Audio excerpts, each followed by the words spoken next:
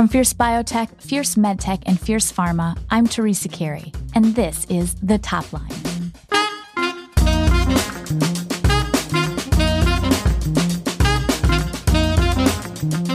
In October, the Society for Immunotherapy of Cancer released a checklist for running certain cancer studies.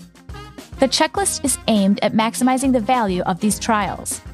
Today, you'll hear Fierce Pharma staff writer Angus Liu as he questions Dr. Michael Atkins, the first author of the checklist. But first, the news. It's Friday, February 24th, and we've got the hottest biopharma and medtech industry news this week. Here's Zoe Becker. After so much success with Moderna's COVID-19 shot, the pharma industry has high expectations. But Moderna's flu shot didn't exactly meet the bar. Last week, Moderna released a report with study results for its mRNA flu shot. As Annalie Armstrong reports, the results showed that Moderna's shot was better than approved shots at creating antibodies to fight 2A strains of the influenza virus. But the vaccine did not match the approved shots on the B strains. Moderna's shot also had a higher rate of adverse events like headache, pain, and swelling, which is critical when you think about a shot that public health officials urge people to take every year. Moderna President Stephen Hoge acknowledged in a release that the results weren't what they were hoping for. He said they already updated the vaccine that he says they believe could improve immune responses against influenza B. It is a tight race to be the first to bring an mRNA flu shot to market. Pfizer and BioNTech, GSK and CureVac, and Sanofi are all working on shots. All these vaccines will need to take down the 4 common strains to win the market. BD has found a potential hacking risk in some of its medical equipment. A week ago, BD posted a cybersecurity alert regarding certain versions of the Alaris Infusion Central software. This is a software that operates BD's infusion pumps. As Andrea Park reports, BD's alert warns that the password used for database installation could be recovered fairly easily by someone with physical access to a hospital's network. The database doesn't take in patient health data. However, some hospitals may choose to store other personal information in the database, such as hospital admission information. It is that data that is vulnerable to the hackers. Cybersecurity risks are often assessed with the Common Vulnerability Scoring System. It is a scale of 1 to 10, 10 being the most risky. BD said this risk is a 7, making it a high risk to data security. It didn't reach the threshold for a critical risk since the personal information can't be reached remotely. Don't sweat it yet. Hospitals will get a call from BD if their data is at risk. BD is contacting all affected healthcare providers to fix the issue. It has also revised the software's installation instructions to keep it from cropping up again in the future. Apellis Pharmaceuticals has the GA market all to itself, for now at least. As Fraser Kansteiner reports, the FDA cleared Apellis' drug, called Syfovre, as the first treatment specifically approved to treat GA, or geographic atrophy. GA is an advanced stage of age-related macular degeneration. It is a leading cause of blindness. Last year, Apellis recruited around 100 field-based sales reps to support its launches. It is gearing up for the Syfovre launch in early March. The drug will be sold through specialty distributors and pharmacies around the U.S. Syfovre was previously approved for a rare blood disorder in 2022 under the name Empaveli. Empaveli made $65 million in sales in its first year. Evaluate Pharma predicts that in GA, Syfovre could reach sales of more than $2.5 billion by 2028. There is a new sign of hope for patients with a rare kidney disease. The FDA just approved Filspari to treat patients with a kidney disease called primary immunoglobulin A nephropathy. The disease is caused by a buildup of proteins in the kidneys, which leads to inflammation and kidney damage. The FDA approved the drug for people who are at risk of rapid disease progression. The company that developed Filspari is called Travere Therapeutics, and as Angus Liu reports, it has an interesting history. It only rebranded to that name in 2020 to rid itself of any connections with its founder, Martin Shkreli. By now, many people know him as Pharma Bro for his notorious price hikes for life-saving drugs. But now Travere Therapeutics can focus on the work at hand, Filspari. The drug works by blocking 2 protein receptors, endothelin and angiotensin. We already have drugs targeting those receptors separately, but Filspari can do the work of 2 drugs in one. Are there any weird words in here? Right, okay. Empevely. Ooh. Empaveli? I don't know if I said that right. Oh my gosh, we're so wrong. It's Empaveli. Empaveli. I just found a video that they made. Empaveli. Empaveli. Okay, got it. Coming up next, we'll hear from Dr. Michael Atkins about that cancer trial checklist. But first, an announcement. We are extending the deadline for nominations for the most influential people in biopharma. But you still don't have long. The deadline is March 3rd. Get those nominations in by midnight. Go to fiercepharma.com. And just to remind you, every year the Fierce team profiles the most influential people in biopharma. And we're asking for your input.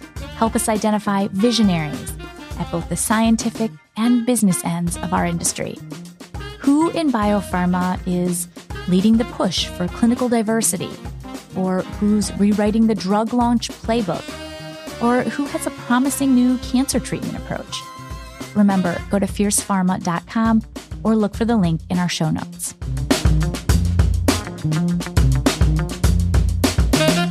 Checkpoint inhibitors help keep immune responses from being too strong, and PD-1, PD-L1 inhibitors are being used as a treatment for many cancers by taking the brakes off the immune system. The success of PD-1 and PD-L1 checkpoint inhibitors has spurred wide interest in developing cancer immunotherapies. Initially, researchers tested these meds alone across different tumor types, but drug development efforts have been focusing on combining PD-1 and PD-L1 inhibitors with other agents.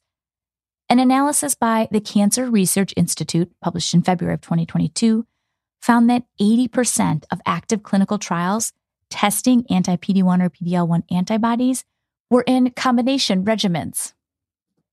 Some combinational attempts in this field have been successful, but there were also many high-profile failures. Last October, the Society for Immunotherapy of Cancer released a checklist for running phase 3 studies for cancer immunotherapy combinations. The checklist covers things like the validity of preclinical models or single-agent activity or the randomization in phase 2. SITC is basically telling clinical trial investigators that phase 3 trials that meet these standards are more likely to succeed and therefore worth enrolling patients. Fierce Pharma's Angus Liu sat down with Georgetown's Dr. Michael Atkins. He was a former SITC president and first author of the checklist manuscript. They talked about why the checklist is important in immuno-oncology drug development. Dr. Atkins, thank you for taking the time to speak with me today. Dr. Atkins, you have been studying immunotherapies for some time now. You led that study that suggested immuno-oncology combinations should be used before BRAF-targeted combination therapy in melanoma, even though both are approved as frontline treatment. Obviously, we are seeing a lot of enthusiasm in cancer immunotherapy combinations lately. But why do you think it's important to have this checklist for phase 3 trials now? What prompted the team and SITC to start devising this list? Sure. So, first of all, thank you. It's great to be here. When we think about the immune system, it's different than other cancer treatments because we're treating the immune system so that it can treat the cancer. And because the activated immune system can target there are many tumor antigens simultaneously and deepen and broaden over time. Immunotherapy can cure patients with metastatic cancer. And so the hallmark of an effective immunotherapy is the tail on the curve.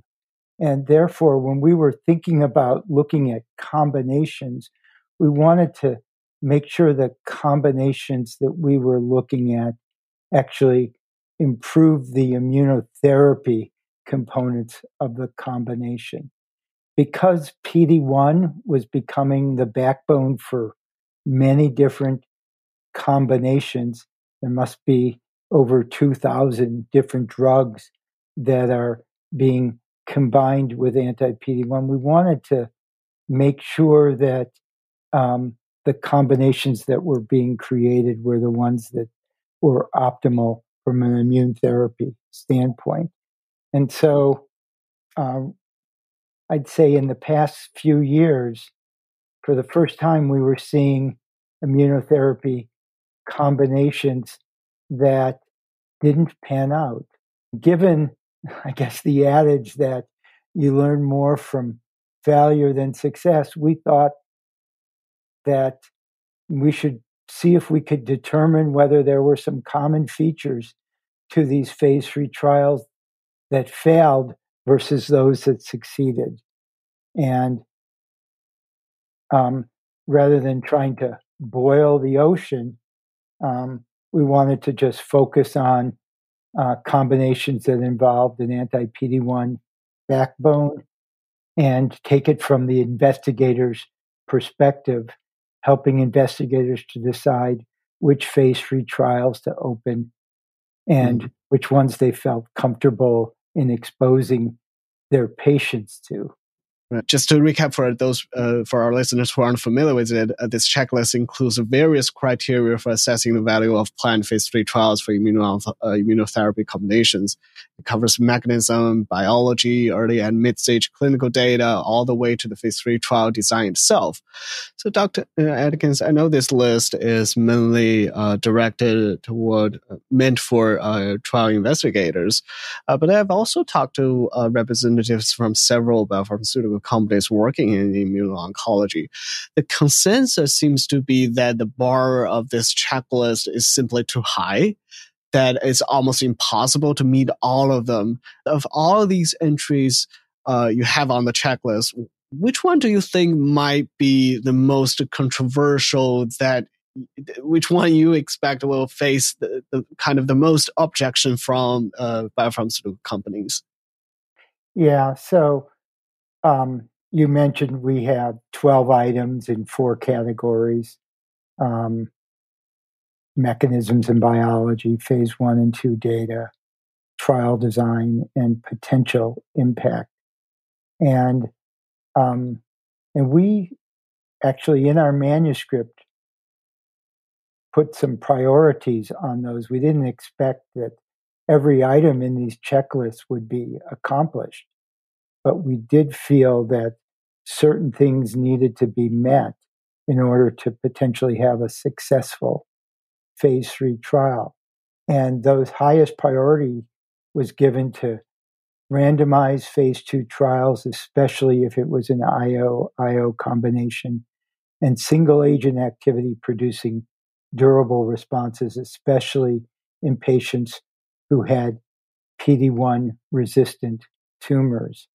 What I think we've gotten the most objection to is having the combination partner have single agent activity. I could see that people would be concerned and come up with reasons why they thought that you could potentially have synergy or additive activity without single agent activity.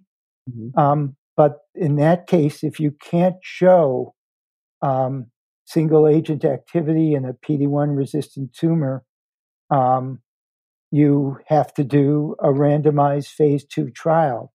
And if you can't do a randomized phase 2 trial or show single agent activity, then you've got to accomplish a lot of these other areas in the checklist in order for me as an investigator to feel comfortable that this isn't going to be a waste of resources to put patients on that trial. Right. Sort of just to recap what you just said, Dr. Atkins, this seems to me that some, even though a drug may not meet certain items on the checklist, it might still be worthy of a phase 3 trial to enroll patients in. And I think what we're saying is if you can't show single agent activity from your agent, and single agent activity that's not subsumed in the activity of anti-PD-1, as was the case with, for example, TVEC, then I think you should do a randomized phase 2 trial and make sure that you're actually showing benefit that looks like it's potentially real before going all the way to phase 3. And I think, as an example, that's what happened with the Nivo-Rela development. They did a phase 2 trial, and when it looked promising, they continued it to phase 3. But if you look at the epacadostat trial, or if you look at the BEMPEG trials, there were no single-agent activity in those regimens, and there was no evidence of activity in anti-PD-1 resistant tumors. So, Dr. Atkins, do you think with this very comprehensive list, do you think it is readily, should trial investigators, can they or should they just use this for every phase 3 IO combinations that comes their way? I mean, they just look at it item by item, enroll patients and meet some of the criteria. Would there maybe additional items that are perhaps not on the list? What do you think people should also pay attention to? We tried to be pretty comprehensive in this list. And if an investigator is trying to decide whether they want to do open a trial at their institution compared to, let's say, another trial, and whether they want to subject their patients to the added inconvenience and toxicity of the combination, they can look at the items on this checklist and see which one of those are potentially satisfied and decide whether they want to move forward. For example, with BEMPEG, I think what we had was potentially additive or synergistic biology in some preclinical models, and some translational studies. And that was it from the checklist in order to move forward. And I think, the result was, a lot of energy was invested in those type of trials that probably was not well spent. Right. And makes sense. There you have it. There are different priorities that biotech and industry faces when deciding to move to phase 3. But I hope that in some way the checklist that we've created gives them a chance to consider whether or not it's the right time to move to phase 3, or at least give them a little pause before they do that, so that we have less dry wells going forward. Yeah. So, Dr. Atkins, you sort of have a peace of mind when you use this list to evaluate the phase 3 trials at hand. But on the other hand, science is often about taking risks.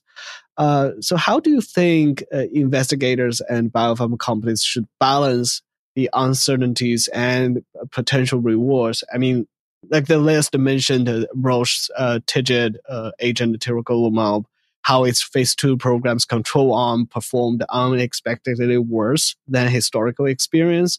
And right now we have their phase 3 program. They didn't hit the progression-free survival endpoint, but they're still waiting for the overall survival final readout. So how do you balance these uncertainties and also based on the list and the potential final readout, for example, in tiragolumab's place, the potential to eventually hit the overall survival endpoint? Yeah. That's another example of a phase 3 trial that was disappointing, even though the phase 2 trial did have some benefit. So I think it was okay to move forward to phase 3, but I don't like phase 3 trials with immunotherapy that don't use immunotherapy endpoints. And so median PFS is not an immunotherapy endpoint. And you can see differences in the tail of the survival curve, even though you're not necessarily impacting the median patient. I think particularly if you're doing an immunotherapy and comparing it to a chemotherapy or a targeted therapy, you should be looking at endpoints that optimize the role of the immunotherapy, which is landmark PFS or landmark overall survival rather than median PFS. Makes sense. To me, the list appears to be trying to dissuade investigators from taking part in certain phase 3 trials, mainly those that don't meet some of the key criteria on the checklist. But we have so many IO trials these days, and it's more than just dissuading patients off some of the trials, but also expanding the overall pool of patients who are willing to participate in clinical trials. Just wondering, is SITC working on anything in that direction, like expanding the patients who are getting onto clinical trials these days? Yeah, I think there has been an initiative which SITC has participated in, trying to decrease the eligibility criteria for getting on trials, to make the patient populations in clinical trials more like the real world populations, in trying to reduce the costs of clinical trials that have been sort of skyrocketed over the last couple of decades with, I think, companies and possibly CROs feeling that every I needs to be dotted and every T needs to be crossed if they're going to actually do a trial, which puts a lot of extra burden on research staff at institutions that may not be necessary. And I think that SITC is looking at ways of simplifying the process so that the drugs and combinations that are really useful can be brought to phase 3 trials quickly, and those trials can be conducted and that they can go to the FDA for approval so that patients can have access to them. Yeah, I, for one, am looking forward to seeing more patients getting into clinical trials. So thank you, Dr. Atkins, for taking the time to do this interview. You're welcome. That's it for The Top Line. I'm Teresa Carey. Our sound engineer is Caleb Hodson. You can find out more about these topics in our show notes at fiercepharma.com. Look for podcasts. And that's the bottom line from The Top Line.